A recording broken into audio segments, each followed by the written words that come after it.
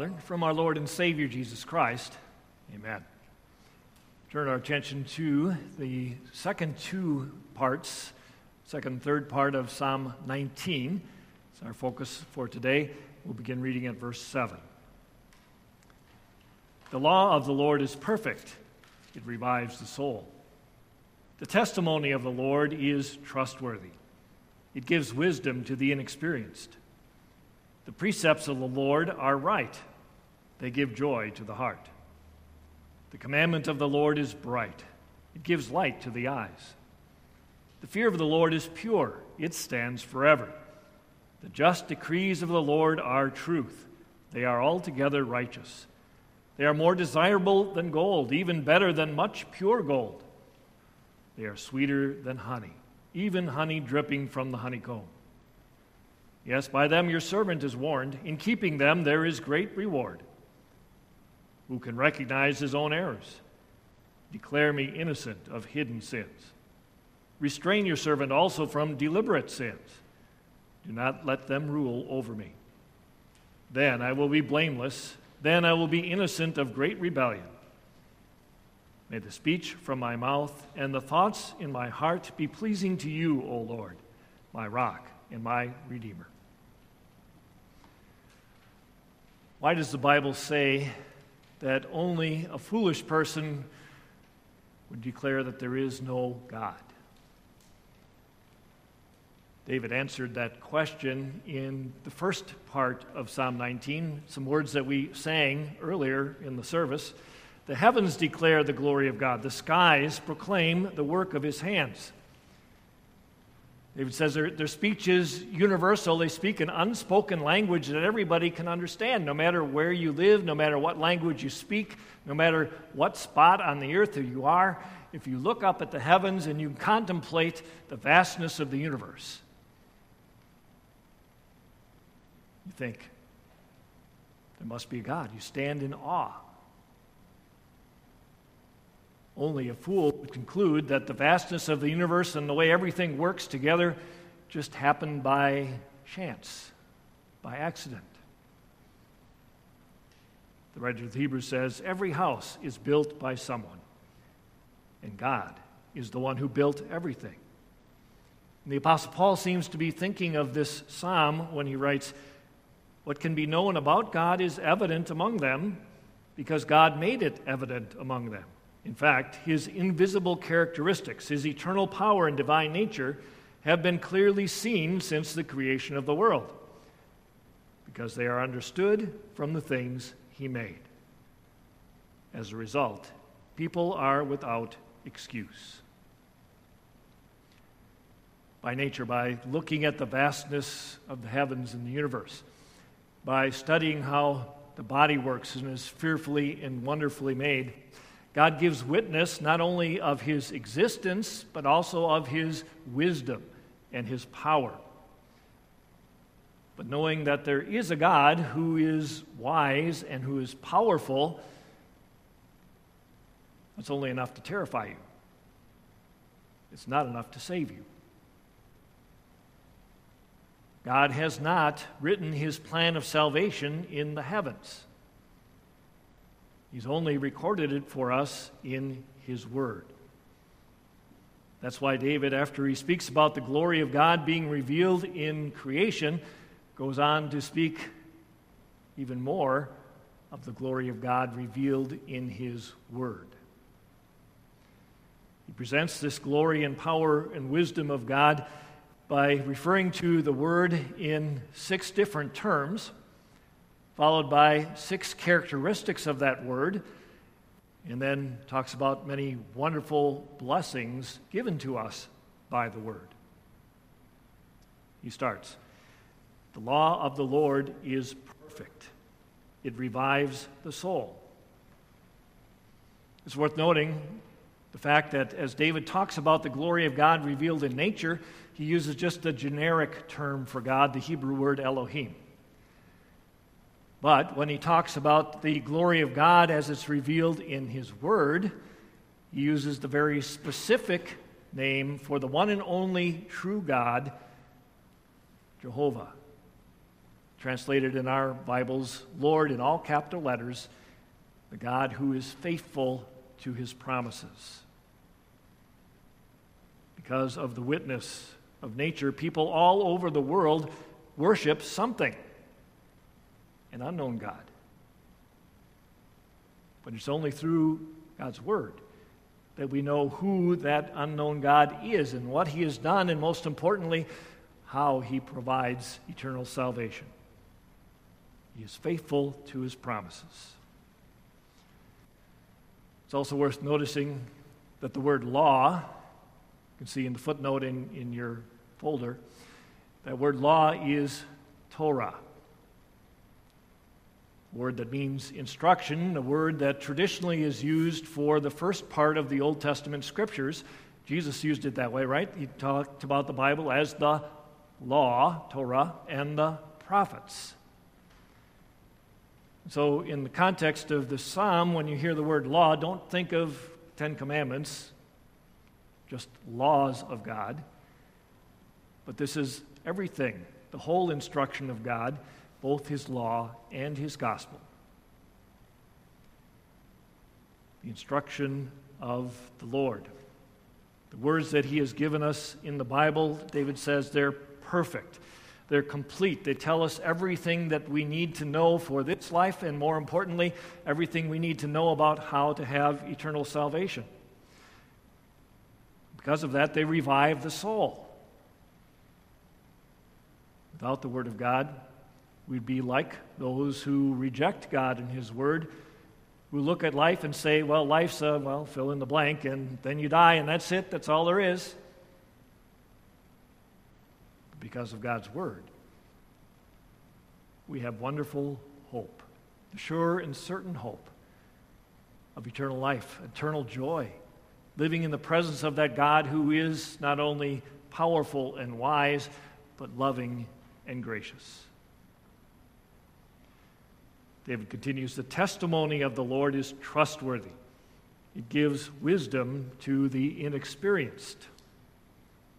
So we heard in our first lesson, when God brought his people to Mount Sinai, he chose to speak to them directly.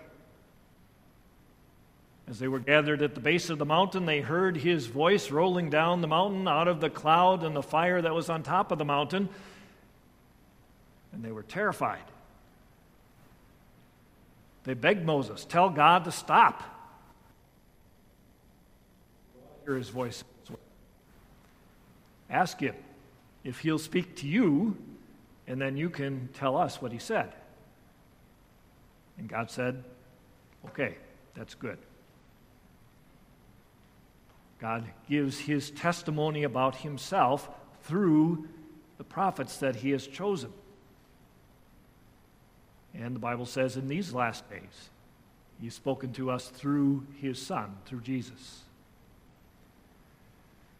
The testimony that he gives through those prophets that he has chosen, David says, is trustworthy. God said through Noah, there's a flood coming. It happened, just as Noah said. Through many different prophets, through many different centuries throughout the Old Testament, God kept telling his people the Messiah is coming, told them exactly where he was born, gave them wonderful details about who he would be and what he would do and about how he would die, and even that he would rise again. As we go through the Lenten season, we're reminded of how all of those specific prophecies about Jesus were perfectly fulfilled in him. As the resurrected Jesus walked and talked with the disciples on the road to Emmaus and showed them all of those prophecies in Scripture and how they were perfectly fulfilled in his life and death and resurrection, their hearts were warmed and they rejoiced. They understood that the testimony God is faithful. When we hear a promise of Scripture, we can say, amen. God always keeps his promises. Because the testimony of the Lord is trustworthy, there is no better place to go for instruction, for guidance, for advice in our lives. We can go back and go through the Scripture and study the lives of the patriarchs, the life of David, the life of Paul, and we can learn from their mistakes, but more importantly, we can learn a lot about our good and faithful and gracious God. David continues, the precepts of the Lord are right. They give joy to the heart. The commandment of the Lord is bright. It gives light to the eyes. God has precepts, rules for everything that He's created. The stars and the planets still stay in the courses that God told them to stay in when He created them. He has rules and precepts for everyone and everything that He has created. Yes, we can choose to oppose those precepts and those commands of God, but when we do, it only leads to trouble and to guilt. As we often find out the hard way, life's a lot easier when you follow the instructions. God pointed it out pretty clearly, very specifically in the fourth commandment, right? With you honor and obey your parents. Then life goes a lot better for you than if you don't. Those who see that the commands and precepts of God are the way that is right and good, they are enlightened. They see the truth. They experience an inner joy that those who reject God and His Word can't possibly know.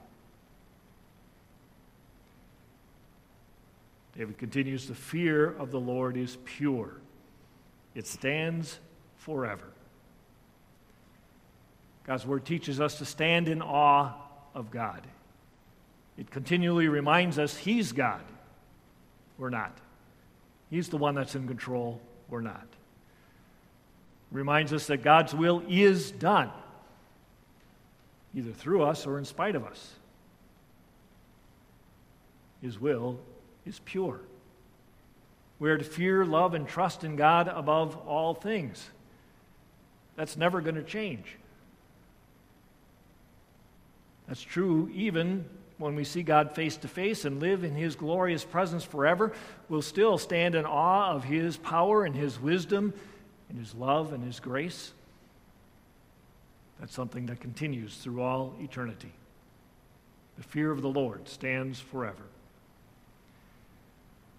And David concludes, the just decrees of the Lord are truth. They are altogether righteous.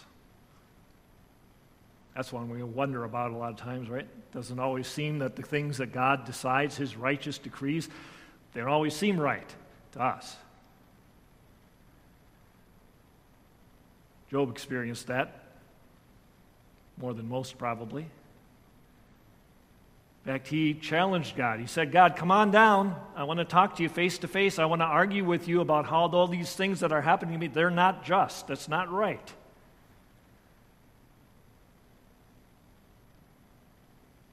But God did appear to him, and Job immediately realized that he was wrong. And he repented in dust and ashes. Like Job, we need to learn from God's word that we deserve a lot worse than whatever it is we think is happening to us that's unjust. If God were perfectly just, if He did treat us as our sins deserve, we'd be eternally condemned for those sins. But He is righteous. His righteous decree, His wonderful righteous decree is that the punishment you and I deserve for all of those sins, He's decreed that they're given to Jesus in our place. His wonderful righteous decree is you are not guilty of whatever sin you've committed. You're not guilty because of Jesus. There's nothing more wonderful than that gracious decree of our faithful Lord. Considering that it's only through the Word that God reveals to us the truth about who He is, the truth about how everything came to be, the truth about what's right and what's wrong, and most importantly, the truth that He offers eternal salvation for free To all who trust in Jesus, God's word is better than much pure gold. It is sweeter than honey fresh from the comb. There's nothing better, nothing more desirable than God's word. It is the power of God for salvation. David concludes his song by pointing to the effect that God's word has on him, that it has on all believers. He says it warns. It makes God's will clear. It shows us very clearly what God says is sin and what God says is good and pleasing in His sight. As it does that, it also reveals things that we have done that we didn't realize were sins, but now we do realize. They might have been hidden. We might not have thought something that we had done was sinful, but God's word calls it to our attention and points it out. And so we pray with David, declare me innocent, cleanse me of hidden sins. Not because I deserve it, not because, well, it's not fair to call it a sin if I didn't know it was a sin. No, that's not an excuse. Declare me innocent in the only way that you possibly can. Because of Jesus, because of His perfect life in my place, because of His innocent suffering and death for me. With David, we also realize that we have a sinful nature, and because of that sinful nature, we're constantly tempted every day to do things that we already know are wrong, deliberately. And so we pray with David, restrain us from deliberate sins. Do not let them rule over me. Lead us not into temptation. Deliver us from evil. And when we do fall into sin, send us a Nathan. Send us a pastor, a loving Christian friend who might call us to repentance. Strengthen us through the word to resist temptation, to call upon you in every trouble, to look for that way out that you have always promised to provide so it's always there. Strengthen us through the word to trust that in Jesus alone we have forgiveness. Then I will be blameless, David says. Then I will be innocent of great rebellion. Whenever you're outside at night contemplating the vastness of the universe, maybe looking for one of those comets that have come by recently, some strange alignment or of the planets, northern lights, whatever it might be.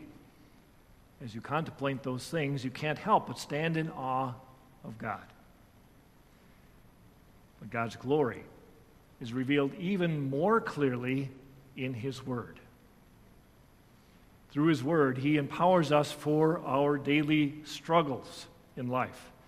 He reveals to us the truth, what really is right, what really is wrong. But most importantly, He reveals to us the truth about Himself. He is the one and only true God. He's not only wise and powerful, but more importantly, He's loving and gracious, faithful to His promises. He promised humans, all humans, that He would send a Savior. And He kept His promise. As we learn about that Savior, Jesus, and what He has done for us, we have peace. Peace which passes all understanding, a peace that is for us right now. And we also look forward to inexpressible joy that lasts forever as we live in the presence of God. May God's word be for you more desirable than much pure gold, sweeter to you than honey dripping right from the honeycomb. Amen. Please stand. In the peace of God.